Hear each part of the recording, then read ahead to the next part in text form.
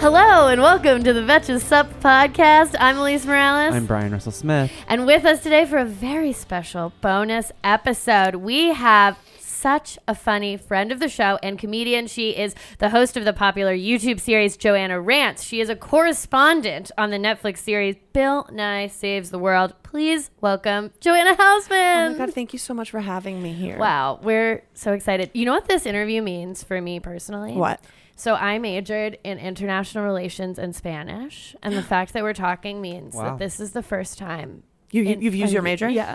It is the first time that I will be using my degree Nice. in a long Nye? time. I am friends with Bill Nye. I hung out with him last week. That's so cool. How's he doing? He's doing really great. He the paperback version of his book came out.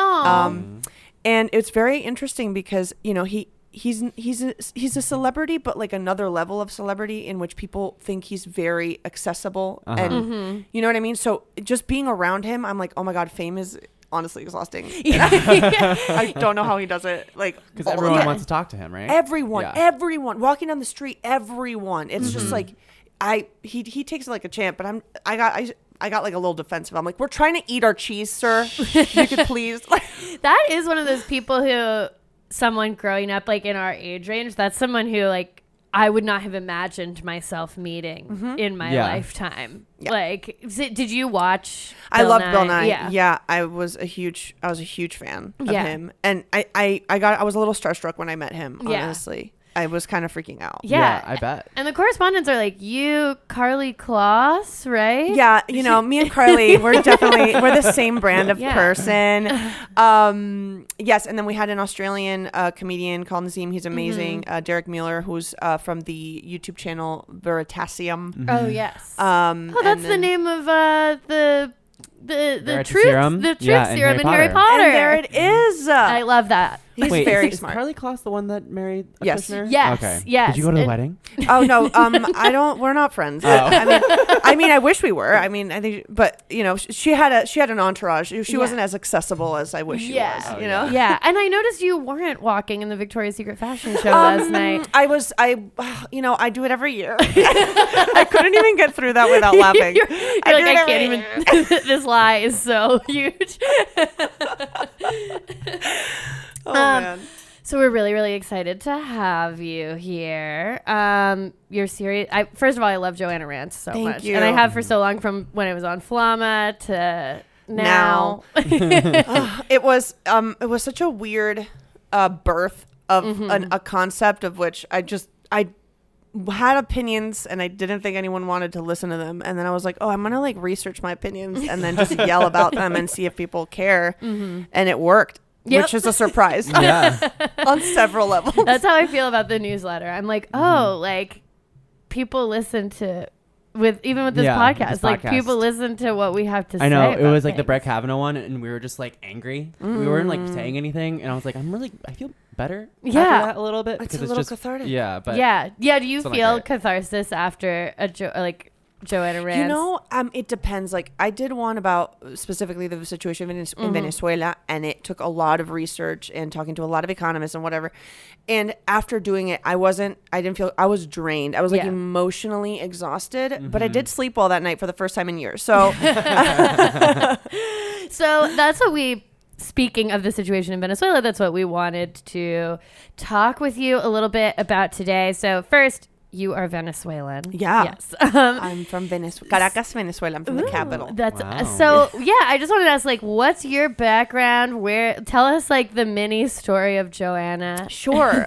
Oh man, I love talking about myself. No. So both my parents are Venezuelan. My dad's side were like Holocaust survivors that, you know, Ellis Island was all closed up, and they were like, I guess Venezuela makes sense. Yeah. And then my mom side is Venezuelan and Cuban. Hell and yeah. And then Fidel Castro, the Cuban family then came to Venezuela. Yeah. So I'm just like an exile baby. You know what I mean? Because now, you know, my family is exiled from Venezuela. So, so it's been I feel like it's just part of our genetic code is that people kick us out. And you are it's a full exile. Like, that's real. So my father is fully exiled. He was declared enemy of the state about 4 or 5 years ago. Casual. Kaji. And then on my mother's side, I have an uncle who is a journalist, and he's been imprisoned for 2 years. Oh, wow. Still today? Yes. Well, now he's in house arrest. But for a year he spent in Venezuelan prisons. And then my cousin, who is his son, has left home and has hopefully created a life here in New York and won't be able to go back. And we really don't think he should go back. Yeah. So I don't know if I arrive. I mean, first of all, they would not give me my citizenship passport, like my new passport. They would not give it to me. So if I go back, I need to get a visa. And even if I could go back, I don't know if it would be a smart move. Yeah, if it would be safe for you. So you applied to get a passport again, and they were like, no. Yeah, that's basically what happened. And then I became a U.S. citizen right after that, and I was just like, okay, I guess I got this passport, so I'm fine. Oh my gosh, if one or the other hadn't happened, you would just be like in limbo. I don't know what limbo. I think I would have figured out a way to get my Venezuelan passport because the story of my first Venezuelan passport, it took me a year to get it because there were just a lot of, I don't know what it was. There was something in the system that they would just not allow me to make an appointment. So it took me a year of like bribes of like sneaking into government offices of like texting Hugo Chavez's former bodyguard called El Gato. It was like the most insane story you've ever heard. Wow. Yes. And I was able to get my passport. So I knew I would have been able to, but I would have had to go through like a Liam Neeson movie in order to do it. And then when I got my US passport, I was like, oh my God, this was so easy. Yeah. So when did you leave Venezuela? I left Venezuela in 2007 after I graduated high school. With the intention of going back after college. And I think even though, people my age, we've lived through Hugo Chavez's regime since childhood. And then after Hugo Chavez died, Nicolás Maduro sort of like took power. It was not, even though they claim it's democratically elected, it was clearly not. It was rigged. So for people my age, there's this golden era of Venezuela that people speak of, that it was the Switzerland of South America. It had the highest, I think, GDP. It's the fourth largest oil producer in the world. It was an open place for immigrants and for exiles and for refugees. So I had a lot of migration from Italians, from this, from that. So that was the story of Venezuela growing up. And then when I was 8, I think Chavez came into power, and politics started to feel like a hugely divisive cloud over the identity of a Venezuelan. I have no idea what that would feel like. Isn't it weird? So it's like this one demagogue arrives and makes politics about himself instead of about policy. So I feel like I've grown up in a very politicized environment, and I feel like every Venezuelan has grown up in a very politicized environment. It's impossible to ignore politics because it truly corrodes every part of your life. And especially now back home, there's no escaping it. Inflation is like at 1,000,000%. Yeah, hyperinflation. I was just reading about that to get ready for this episode, and like it's reached 83,000%. That was in July. No, I think it's even more. I might be wrong, which is embarrassing because my father and my mother are economists. But it is. I think it is moving towards like 1,000,000%. Like I think this might be an older. Not article. only that, there's a black market. There's the black market quantifying of bolívares, which is basically what should be used, and then there's the official bolívares. Oh, so the official bolívares, no one can get products at the prices that the official exchange rate is at. It's actually at the dollarized exchange rate, the black market rate. So that's so interesting, because one of the things that I was reading was that like the hyperinflation had gotten so crazy that even for like minor purchases, Venezuelans were using like electronic transfers or whatever, because you couldn't even carry the amount of cash that was necessary to just buy like a small item. It just didn't make any sense. No, you would literally need like a truckload of bills to pay for a chair. Like it is insane. But then simultaneously, even people working at above minimum wage. They just cannot buy.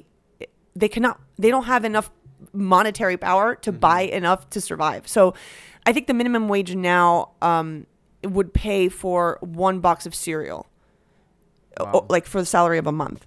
So when you have that that is a severe economic crisis, which is causing one of the biggest refugee issues right now, which people aren't really talking about. The problem in Venezuela has become a refugee issue that is affecting Colombia, Brazil, Peru, Argentina, Chile. They're Venezuelans everywhere right now.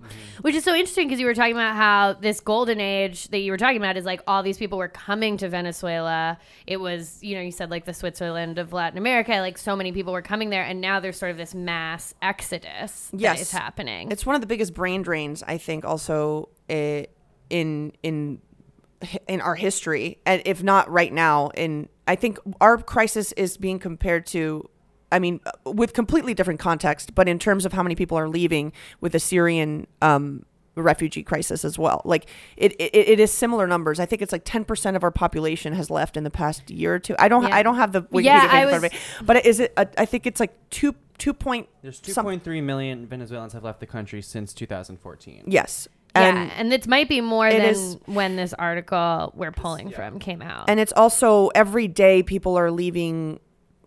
They're called los caminantes. They're just people that walk, just walk from Venezuela and they walk to Peru. Like those people aren't being accounted for necessarily. Yeah. You know what I mean? So, it is and then simultaneously, I feel like it's very unfair because I feel like people have let the Venezuelan government go a little bit lighter because they represent this romanticized Latin American left, which is a corrupt dictatorship. It's what happened in Nicaragua. Yeah. Like you can't use romanticized ideology to justify true human suffering. Yeah. 100%. So let's talk a little bit about Maduro and what he's done. So when I was growing up, obviously my family's Cuban, so Chavez was like part and parcel with Fidel in my family, and he was sort of like this very big personality. Yeah, he person. I think people wanted to like him, and I never did. I had like a little diary that I had when he was elected, and I wrote like my angry rant as a child, like how much I really didn't like him. The first Joanna rant. Yes, I'll send it to you. I also put a drawing of him. I have it on my phone. That's so cute. So, this changed the paradigm of Venezuelan politics. It was basically a bipartisan system. Then it became a, multi-party system. And he led a coup, which was both successful and then unsuccessful. He was in jail. He was whatever. So he was like this media icon. He was this media star and a military guy who was elected democratically. And then from there, it was just a complete, basically all of the democratic structure was taken away. All checks and balances were eliminated with him. Again, I have no idea. This pathway seems so crazy. It's so crazy. You take away checks and balances. You silence the media. You make internal enemies. You justify violence. It's truly all of these demagogues do it the same. I remember seeing when he was still in power a lot of videos of like, they would be like, this is what's going on the streets of Venezuela, but this is what Chavez has on TV. Yeah. And it would just be like him singing a song. It was truly bizarre. But yeah, that's absolutely accurate. There was all of our news outlets have basically been closed off, and then newspapers as well. And there's a silencing, and then there's a lot of political prisoners. So people that like to just blame Maduro, that's like... That's ridiculous. That's like blaming, I don't know, like if you have a cold and then you go out to party with a cold and you get sicker. It's like you went out too. Yeah. Like it's not just the cold. Like you also had the went symptom. out. This is just a symptom of what happened. Nicolás Maduro could not have existed without Hugo Chavez. It just is not. It's part and parcel with the same thing. So it isn't that Maduro is suddenly this evil dictator and Chavez wasn't. They are the same. They're one of the same thing. Now the issue is gas prices completely plummeted during Nicolás Maduro's time. And not only that, but Hugo Chavez, over the course of his regime, overspent what he was getting. Yeah. Like his daughter also overspent and corrupted money. His daughter is a billionaire. Hugo Chavez's daughter, the guy who claims that being rich is bad, his daughter is a billionaire, not even a millionaire. Because a millionaire, I'm like, that's fucked. But billionaire, that's another level. Yes. Yeah. So like the issue now is this is symptoms of what has happened. Nicolás Maduro is basically at this point, I mean, he was given, I mean, I don't like him, but he was basically given a economic travesty. Yeah. And I was going to say shit show. Shit show. Yeah. And he's not great. He was a bus driver. He doesn't know economics. Neither does anyone in his cabinet. So, like, they're doing it wrong, but it was sick from the beginning. The country was sick for years. So also basically my understanding was like, yeah, the country was sick for years. Venezuela was getting 95% of its like income from oil. Yeah. And then the oil prices went down and it devastated, and the government was overspending. But then at the same time, we're also producing oil way lower than what we should be because the infrastructure of our oil production plants is like falling apart. Yeah. So it's just, there's nothing that hasn't been affected. There's nothing that hasn't been affected by just corruption and horrible, horrible policies.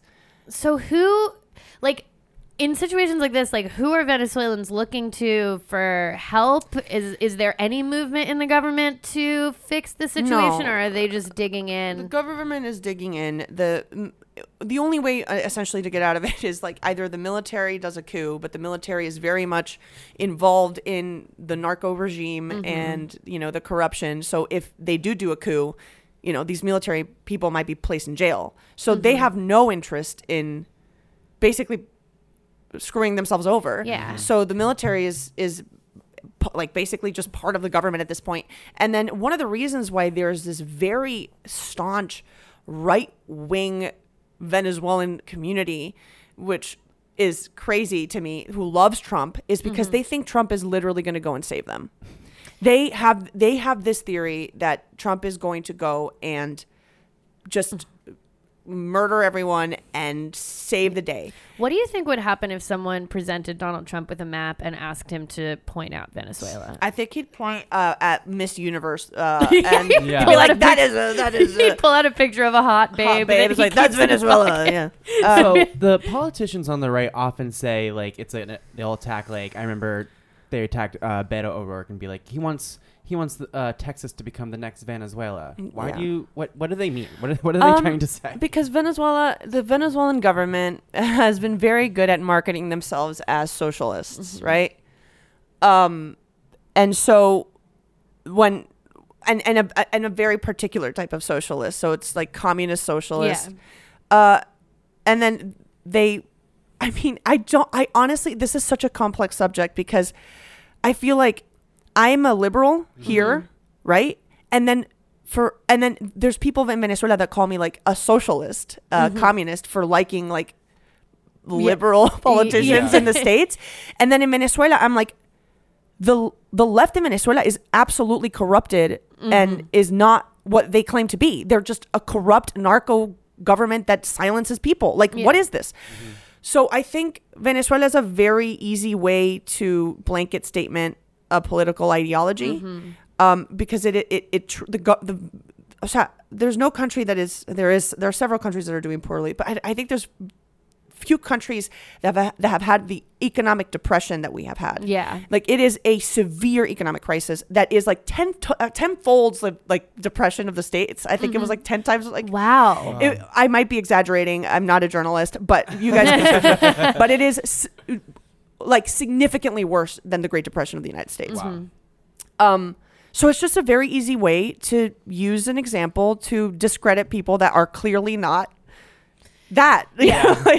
And then the people who do want to help are people who speak out against the government. That's how you end up exiled or on house arrest. Like, you said it was your cousin who is in so my house? uncle, your is in jail, is in house arrest still. And was that just for criticizing? So he has a digital newspaper where my cousin would post protest videos, and they also just are very, I guess they're factual about what's going on in Venezuela and the government. And one night there was a protest. Basically, Nicolás Maduro went to Margarita, which is an island in Venezuela, and he was walking in this town, and people came out and just, we have this thing called cacerolazo, which is when you hit your pans together. It's like a way of like protesting that isn't violent. And they were just following him, just beating on the pots and pans while he was like basically trying to run away. And people took this on like Snapchat, and my uncle was able to find a lot of these clips and was like, oh, we should definitely put this on the platform, but I'm not sure. And he was hesitant, actually. He was like, I don't know if this is a good idea. You know, they might shut us down. He decided to do it. The next day he was going to go on a radio interview, and he disappeared, and we didn't know where he was. Oh my God, that must have been so scary. Yeah, I remember I was in South Carolina at the time. It was so bizarre. It was such a bizarre moment where like, I think bicultural people definitely feel this sometimes, but I was in South Carolina meeting my now husband's American family. He's Colombian, but he has family in South Carolina. And it was just like very peaceful. And we were in a zoo, and someone was complaining about the weather. And then I'm like, my uncle is missing. Yeah. And he might be dead. And I can't do anything about it. And everything here's okay. And I want it to not be. Yeah. Which is such a bizarre way of thinking about it. That's not fair. I mean, but it reminded me how much, no matter how much I Americanize myself, how much I feel at home here in New York, there's a piece that is there. Yeah. Forever. Yeah, it's part of who you are. So how long did it take before you got word that, like, of where he was? Or I remember my aunt, she went to all the police stations. They went to the morgues. Like, they were like, oh God. They were like, what the hell? And she went to the police station where he was actually at, and they were like, he's not here. Oh my God. And then I think they got the lawyers involved, and I think it was at night that night. Basically the CIA, the Venezuelan CIA, raided my uncle's house, taking everything, taking laptops, taking everything, taking the car that he was driving. It's called allanar. I think that's raided. After that, it was clear that it was the political police that had taken him. It wasn't like he was kidnapped. So then we were like more calm in that he might be he's alive. Yeah. So this isn't like we still have hope. Yeah. And then he was in jail for a year, and he was transferred several times to several jails. It was like, honestly, it was just so inhumane. It was so bad. That's insane. Yeah. I can't believe that you guys had to deal with that. That is crazy. Yeah. So for those people who are listening to this who, I mean, want to find out like good sources of information or ways to help, do you have anywhere that we could direct people? Yes. I have several. I think in terms of information, New York Times has actually been doing a really good job, specifically with their photojournalism. It's pretty incredible, the stuff that's coming out. The Guardian does a good job as well. And then I have a few charities that might be great. Yeah. But I don't know what like link to say. Okay. So maybe we can add it at the bottom of whatever. We'll put them in the show notes. Yeah. Okay, we'll look it up, and anybody who wants more information, we will put that in the show notes. Okay, perfect. Joanna, it was so great to have you in here. And Joanna, where can our listeners find you? Yes. My YouTube channel is called Joanna Hausmann, which is my name. But if you just like write Joanna Rants, it pops up. Hausmann is too hard to spell. There are two N's in there, and that's two N's, the thing. one S and an A, two A's. It's just very confusing. A U. There's a lot. We just start saying all the letters out of order. There's an A. And what about Twitter, Instagram, Oh, all that Joanna stuff? Hausmann on Twitter, Joe House on Instagram, and Facebook, Joanna Hausmann Comedy. Follow me everywhere. And when does Bill Nye come back? Bill Nye, I think the last season is out, and then we got canceled. Oh, no. But guys, let's be real.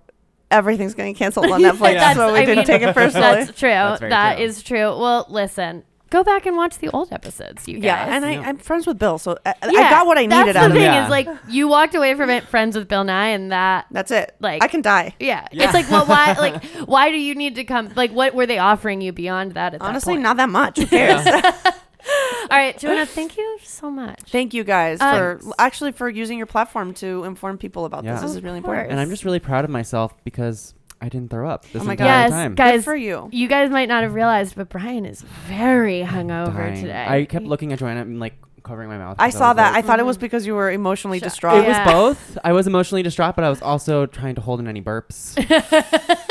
It was both. Joanna tells her beautiful story, and then Brian vomits everywhere, and we're like, oh my God. I mean, it's happened before. Excited. Okay, guys. Until the end of democracy, I'm Elise Morales. I'm Brian Russell Smith. And this is the Betches Up podcast.